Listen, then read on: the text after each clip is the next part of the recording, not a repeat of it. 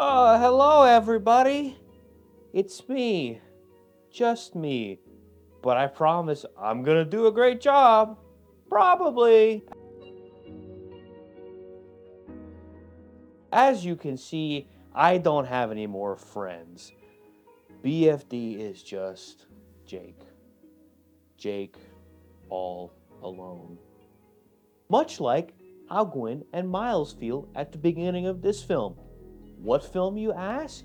Well, Across the Spiderverse, of course, as you knew when you clicked on this video because it's in the title.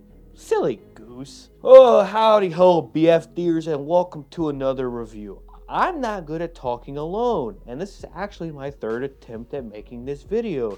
I had to stop and write it down, which is what I'm reading off of, so you will see me looking at my phone. Before we get into it, number one, if you haven't seen the movie, stop and go watch it. Number 2 and 3, like and subscribe so you can be alone, so I don't have to be alone anymore.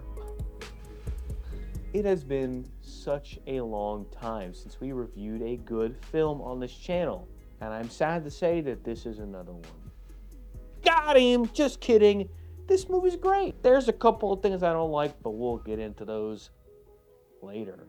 Like always, we're going to be breaking this down, but I won't spend the entire time talking about the theme because the other things matter too. Kyle, stupid.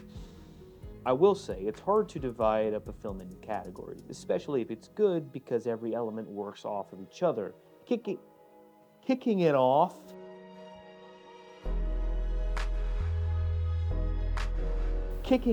with the trickiest aspect to talk about, editing. You don't notice editing when it's good because it's seamless. There isn't anything that breaks you out of the film, and that's what Across the Spider-Verse does. I don't think there's a single time when I felt like I was pulled out of the movie because of a cut. The only time I think that happened was in the intro credits rolled, but that I think was meant to be a clear division between the prologue, yes, the prologue, and the rest of the film. One of our biggest criticisms in previous films is how emotional scenes get cut off too quickly. In Spider-Verse, there's time to breathe. There's time to let consequences really sink in. Intense action flows into emotional respite, whether it be happy or sad. During the prologue, there is a scene where Gwen's dad discovers who she is, and it is devastating to him. But that scene lasts just long enough for us to truly feel how gut-wrenching that moment is. And there are scenes like this all over the film. It wasn't drowned by comedy or disillusioned by too much melodrama. It was perfectly balanced, as all things should be. Besides cutting, the audio was mixed well, and I'd say the color looks good, but that's a style thing because it's an animated film. So, on to that, I guess.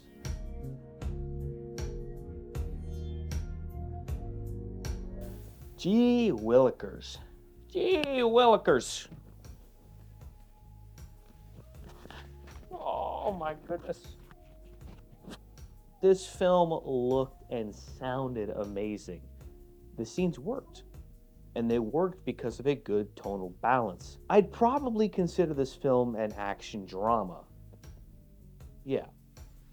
There are some jokes here and there, but more often than not, the film leans into this dramatic tone. There are jokes here and there, but that isn't the focus. The focus is the drama that's happening. Tone and style really do fall into the same category here, and let me tell you, this film is bursting with style in every aspect. The style sets up the tonality of the film wonderfully.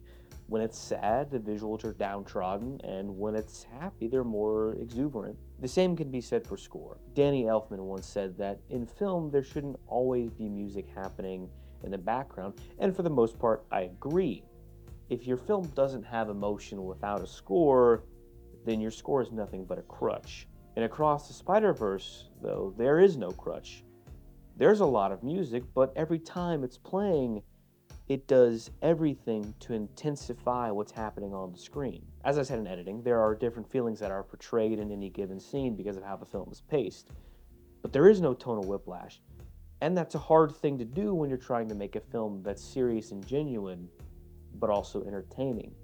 Everything Everywhere All at Once, which is probably No, most definitely.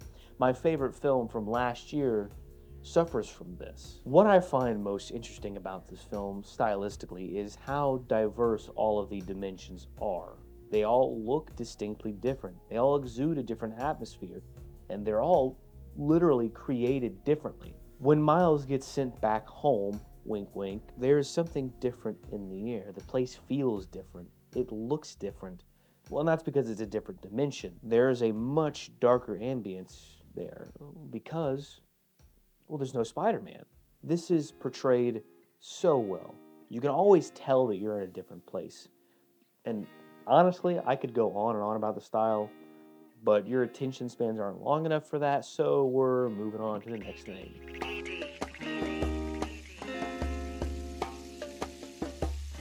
All right, settle down. I know this is what Kyle, sorry, you BFDers really came here for. First off, the film is narratively cohesive, and we could probably end it there, but I know you want more. Ugh, talk about a prologue. It is riddled with emotion and really sets the mood for the rest of the film. There's something that lurks in the air after Gwen has to abandon her father that just doesn't get it. And that's immediately reflected in Miles, who's dealing with pretty much the same thing, and really the same thing that all Spider-Men, people, persons, creatures deal with. How do you create a good work-life balance? Or do you?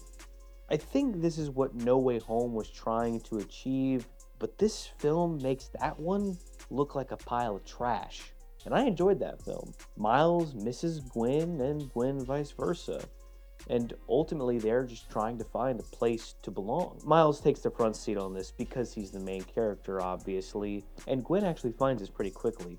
She gets adopted into this spider society. She finds a family that accepts her. The point is, the film plays with the idea of what Spider-Man is supposed to be. This Spider Society actually plays a very similar role to the TVA.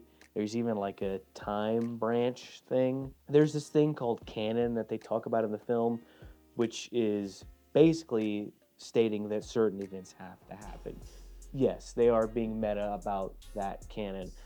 But Miles is like, nah, that ain't gonna happen. So he tries to stop it. I don't want to give too much away because you should really just watch it.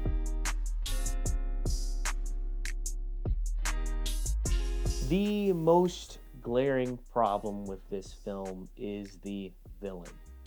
Not the antagonist, the villain. The Spot, as he's called, is Miles' self-proclaimed nemesis. That being said, he plays a pretty small part in the film. He is primarily function and less character, which is okay, but he mainly sits on the sidelines. The Spot is a tool to get Miles motivated. He is what sends Miles on his quest, his journey throughout the film. He gets the ball rolling and then steps back to allow the Ruth Bader Ginsburg device to do the rest. My other criticism is that this film is sometimes a bit too stylish. It's like a wallpaper that's just too busy. This mainly happens when Hobie, a gnarly spider punk, is on screen. There is some major clashing with his style and the rest of the film that happens here, and some other busy images that can be too distracting sometimes.